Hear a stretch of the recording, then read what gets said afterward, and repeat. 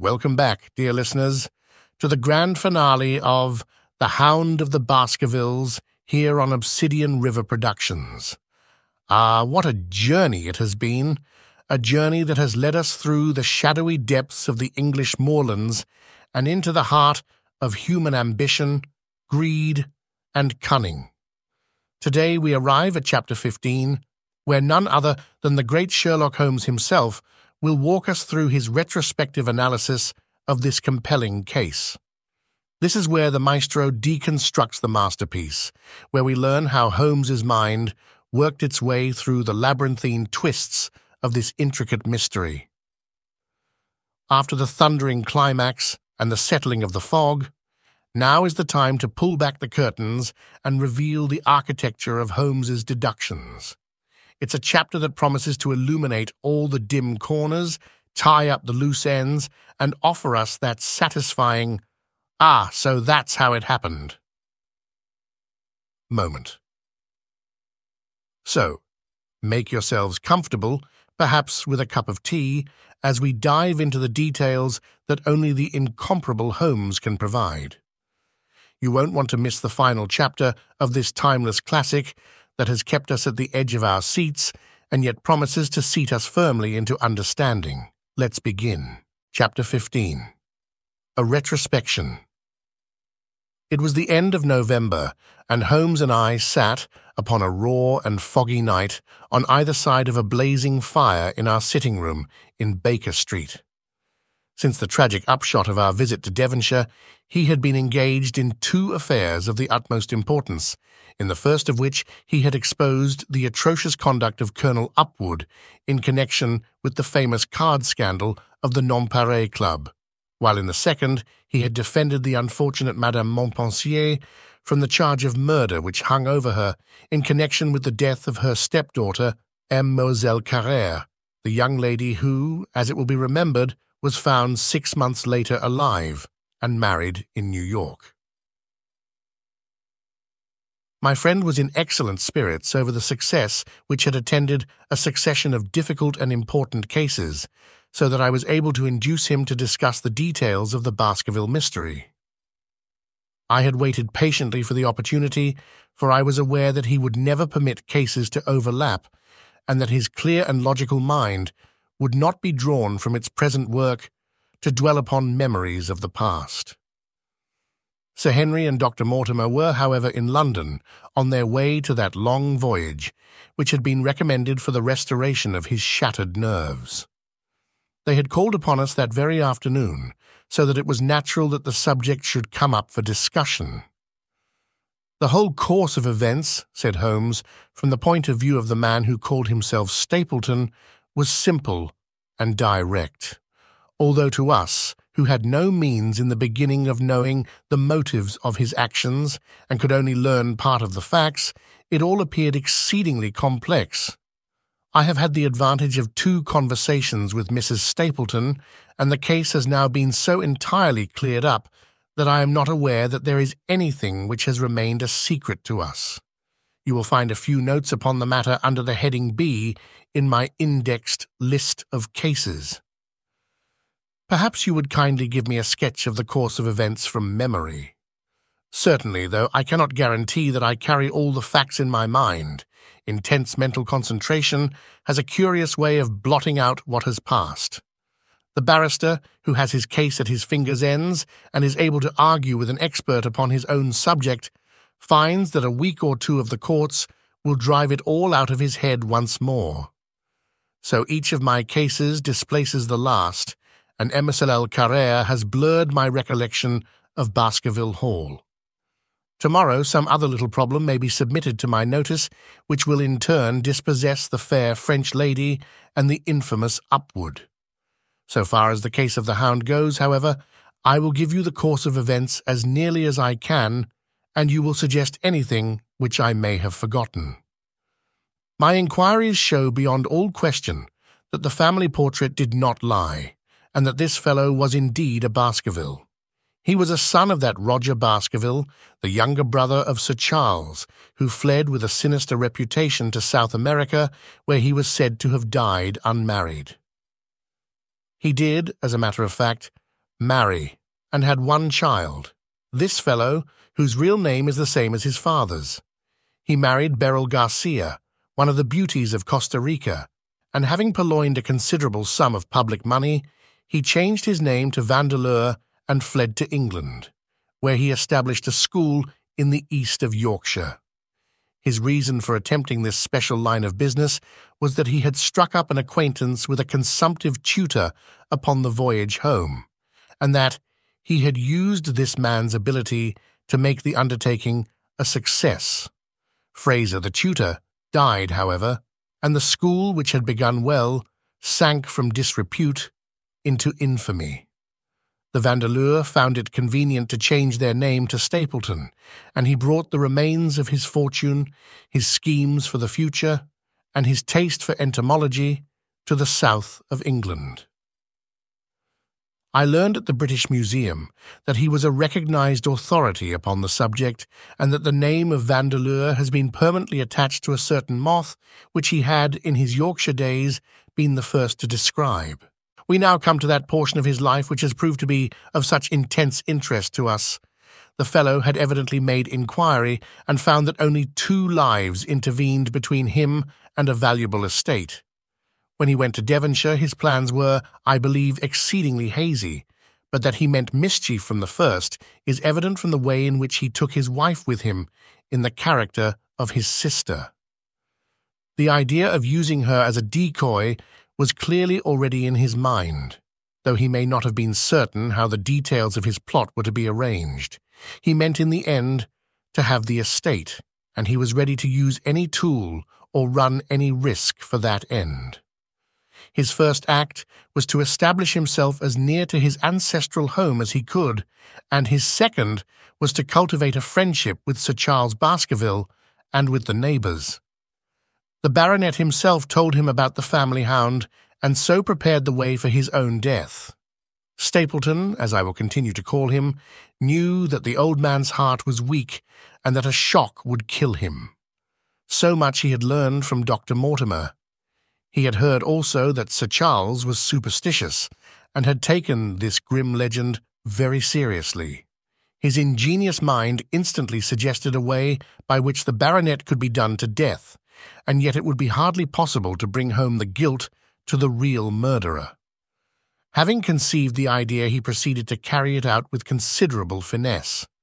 An ordinary schemer would have been content to work with a savage hound.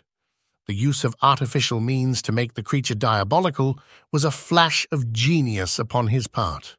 The dog he bought in London from Ross and Mangles, the dealers in Fulham Road. It was the strongest and most savage in their possession. He brought it down by the North Devon line and walked a great distance over the moor so as to get it home without exciting any remarks. He had already on his insect hunts learned to penetrate the Grimpen mire, and so had found a safe hiding place for the creature. Here he kennelled it and waited his chance. But it was some time coming.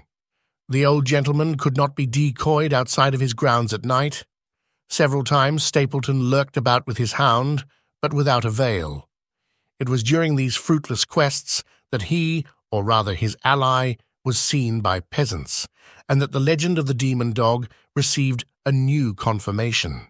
He had hoped that his wife might lure Sir Charles to his ruin, but here she proved unexpectedly independent. She would not endeavour to entangle the old gentleman in a sentimental attachment which might deliver him over to his enemy. Threats and even, I am sorry to say, blows refused to move her. She would have nothing to do with it, and for a time Stapleton was at a deadlock. He found a way out of his difficulties through the chance that Sir Charles, who had conceived a friendship for him, made him the minister of his charity in the case of this unfortunate woman, Mrs. Laura Lyons. By representing himself as a single man, he acquired complete influence over her, and he gave her to understand that in the event of her obtaining a divorce from her husband, he would marry her. His plans were suddenly brought to a head by his knowledge that Sir Charles was about to leave the hall on the advice of Dr. Mortimer, with whose opinion he himself pretended to coincide. He must act at once, or his victim might get beyond his power. He therefore put pressure upon Mrs. Lyons to write this letter, imploring the old man to give her an interview on the evening before his departure for London. He then, by a specious argument, prevented her from going, and so had the chance for which he had waited.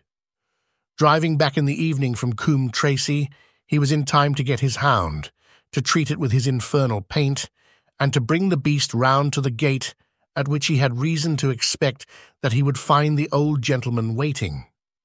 The dog, incited by its master, sprang over the wicket gate and pursued the unfortunate baronet, who fled screaming down the yew alley. In that gloomy tunnel, it must indeed have been a dreadful sight to see that huge black creature with its flaming jaws and blazing eyes bounding after its victim. He fell dead at the end of the alley from heart disease and terror. The hound had kept upon the grassy border, while the baronet had run down the path, so that no track but the man's was visible. On seeing him lying still, the creature had probably approached to sniff at him, but finding him dead, had turned away again. It was then that it left the print, which was actually observed by Dr. Mortimer. The hound was called off and hurried away to its lair in the Grimpen mire, and a mystery was left which puzzled the authorities, alarmed the countryside, and finally brought the case within the scope of our observation. So much for the death of Sir Charles Baskerville. You perceive the devilish cunning of it, for really it would be almost impossible to make a case against the real murderer. His only accomplice was one who could never give him away, and the grotesque, inconceivable nature of the device only served to make it more effective. Both of the women concerned in the case, Mrs. Stapleton and Mrs. Laura Lyons, were left with a strong suspicion against Stapleton. Mrs. Stapleton knew that he had designs upon the old man, and also of the existence of the hound. Mrs. Lyons knew neither of these things, but had been impressed by the death occurring at the time of an uncancelled appointment which was only known to him. However, both of them were under his influence, and he had nothing to fear from them. The first half of his task was successfully accomplished, but the more difficult still remained. It is possible that Stapleton did not know of the existence of an heir in Canada. In any case, he would very soon learn it from his friend Dr. Mortimer, and he was told by the latter all details about the arrival of Henry Baskerville. Stapleton's first idea was that this young stranger from Canada might possibly be done to death in London, without coming down to Devonshire at all. He distrusted his wife ever since she had refused to help him in laying a trap for the old man, and he dared not leave her long out of his sight for fear he should lose his influence over her. It was for this reason that he took her to London with him. They lodged, I find, at the Mexborough Private Hotel in Craven Street, which was actually one of those called upon by my agent in search of evidence. Here he kept his wife imprisoned in her room, while he, disguised in a beard, followed Dr. Mortimer to Baker Street, and afterwards to the station and to the Northumberland Hotel.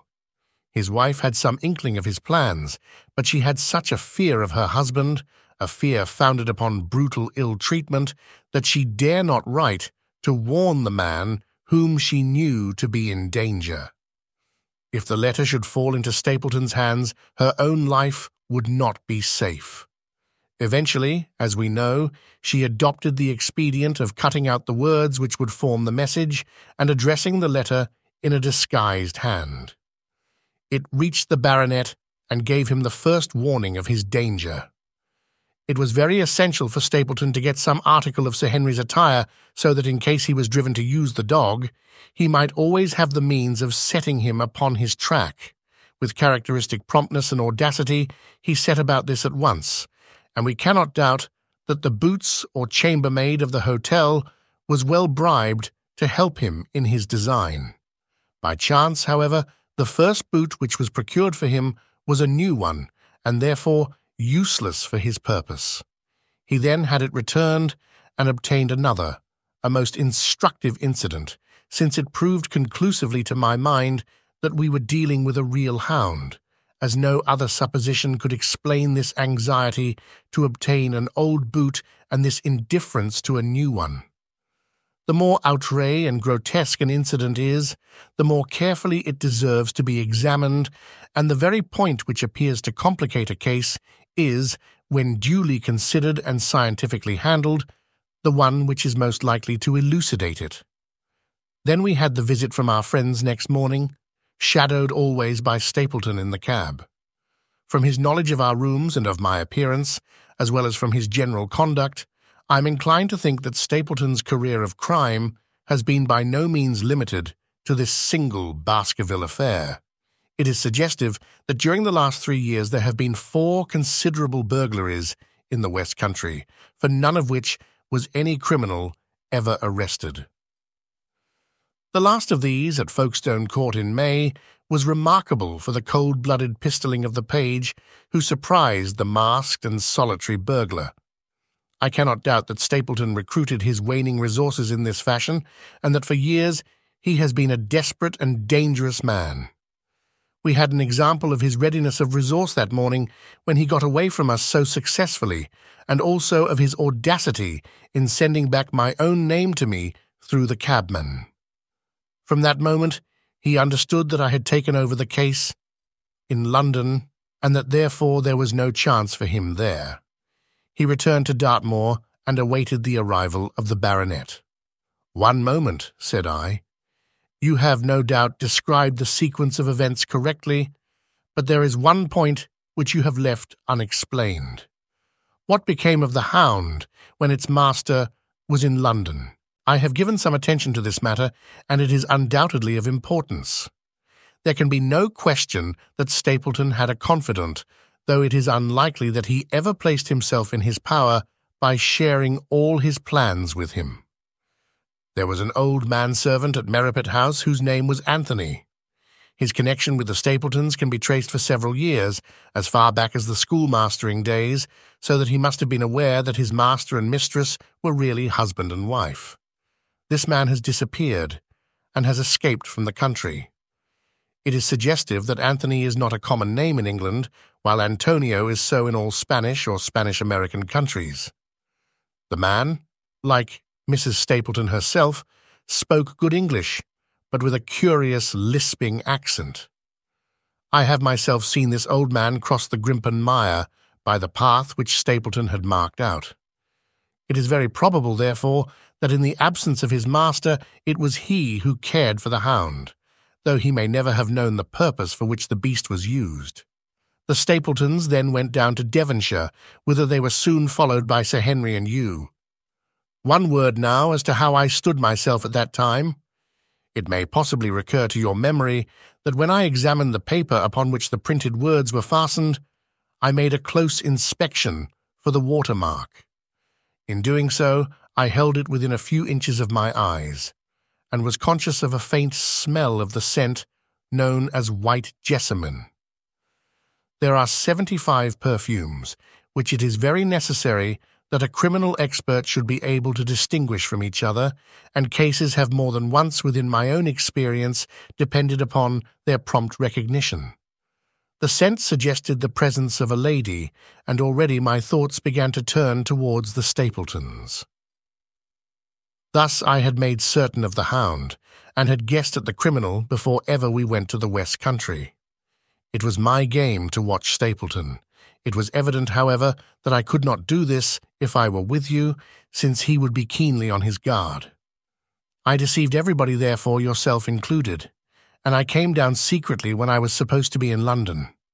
My hardships were not so great as you imagined, though such trifling details must never interfere with the investigation of a case. I stayed for the most part at Coombe Tracy, and only used the hut upon the moor when it was necessary to be near the scene of action. Cartwright had come down with me, and in his disguise as a country boy he was of great assistance to me. I was dependent upon him for food and clean linen. When I was watching Stapleton, Cartwright was frequently watching you, so that I was able to keep my hand upon all the strings. I have already told you that your reports reached me rapidly, being forwarded instantly from Baker Street to Coombe Tracy. They were of great service to me, and especially that one incidentally truthful piece of biography of Stapleton's. I was able to establish the identity of the man and the woman, and knew at last exactly how I stood. The case had been considerably complicated through the incident of the escaped convict and the relations between him and the Barrymores. This also you cleared up in a very effective way, though I had already come to the same conclusions from my own observations. By the time that you discovered me upon the moor, I had a complete knowledge of the whole business, but I had not a case which could go to a jury.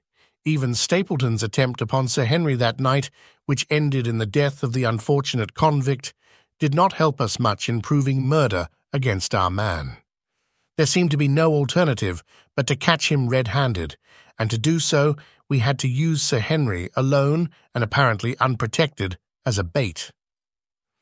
We did so, and at the cost of a severe shock to our client, we succeeded in completing our case and driving Stapleton to his destruction.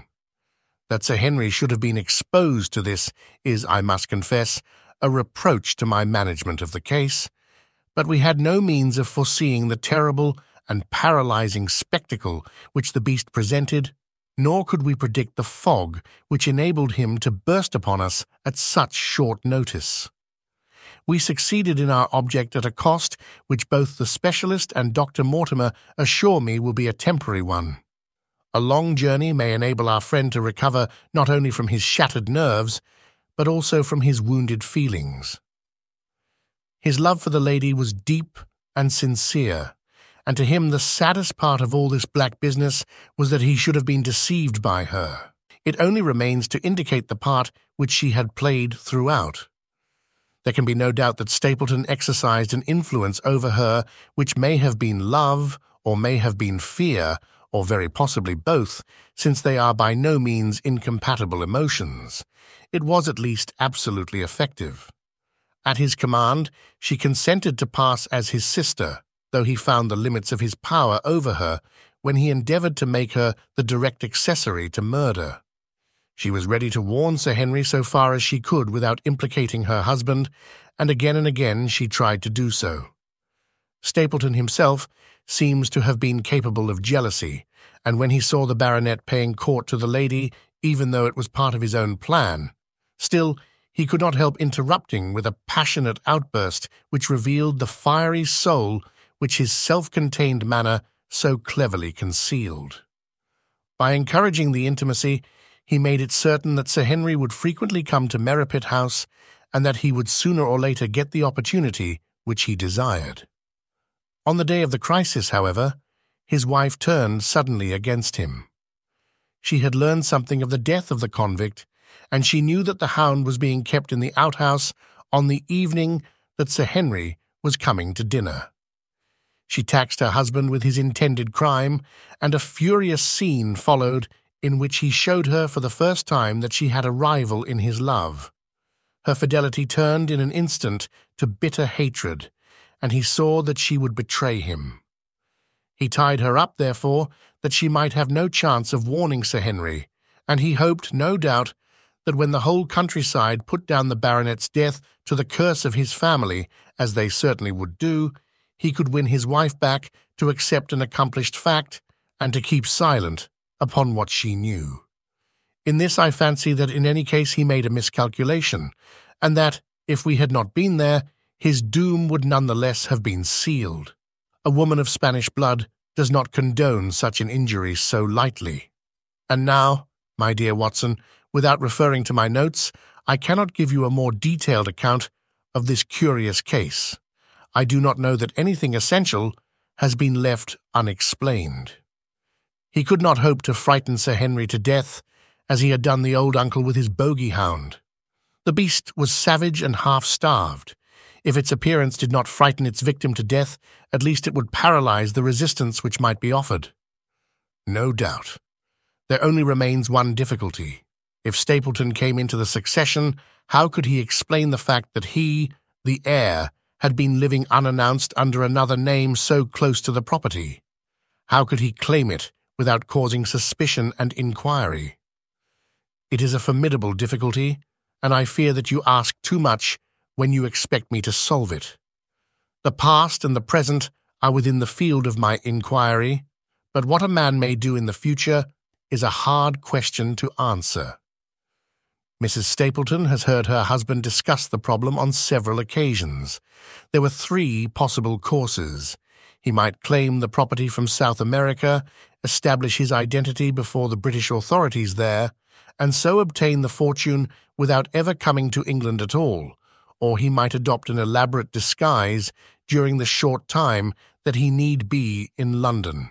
Or again, he might furnish an accomplice with the proofs and papers, putting him in as heir and retaining a claim upon some proportion of his income. We cannot doubt from what we know of him that he would have found some way out of the difficulty. And now, my dear Watson, we have had some weeks of severe work, and for one evening, I think, we may turn our thoughts into more pleasant channels. I have a box for Les Huguenots. Have you heard the Durescas?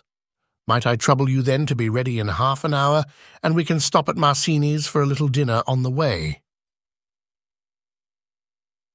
The end. And so, we've arrived at the end of our journey through the shadowy moors and twisting plots of The Hound of the Baskervilles. Sherlock Holmes has once again dazzled us, tying up all the loose ends in his usual brilliant style. I hope this final episode, packed with Holmes's retrospective, has put any lingering questions to rest and left you feeling satisfied. Thank you for making Obsidian River Productions a part of your daily commute or wherever you find the time to escape into classic stories. If you've enjoyed this literary ride as much as we've enjoyed creating it for you, please consider subscribing to our podcast. Your support enables us to keep delivering these bite-sized episodes for your daily listening pleasure. We're eager to know what you thought about this series and what you'd like to hear next. So, be sure to visit our vault at obsidianriver.com/vault and let us know your thoughts. Share the podcast with friends and family who would appreciate a good story well told. Stay tuned for our next adventure, which we'll be announcing soon. Until then, take care and keep those ears open for more compelling narratives. Happy listening!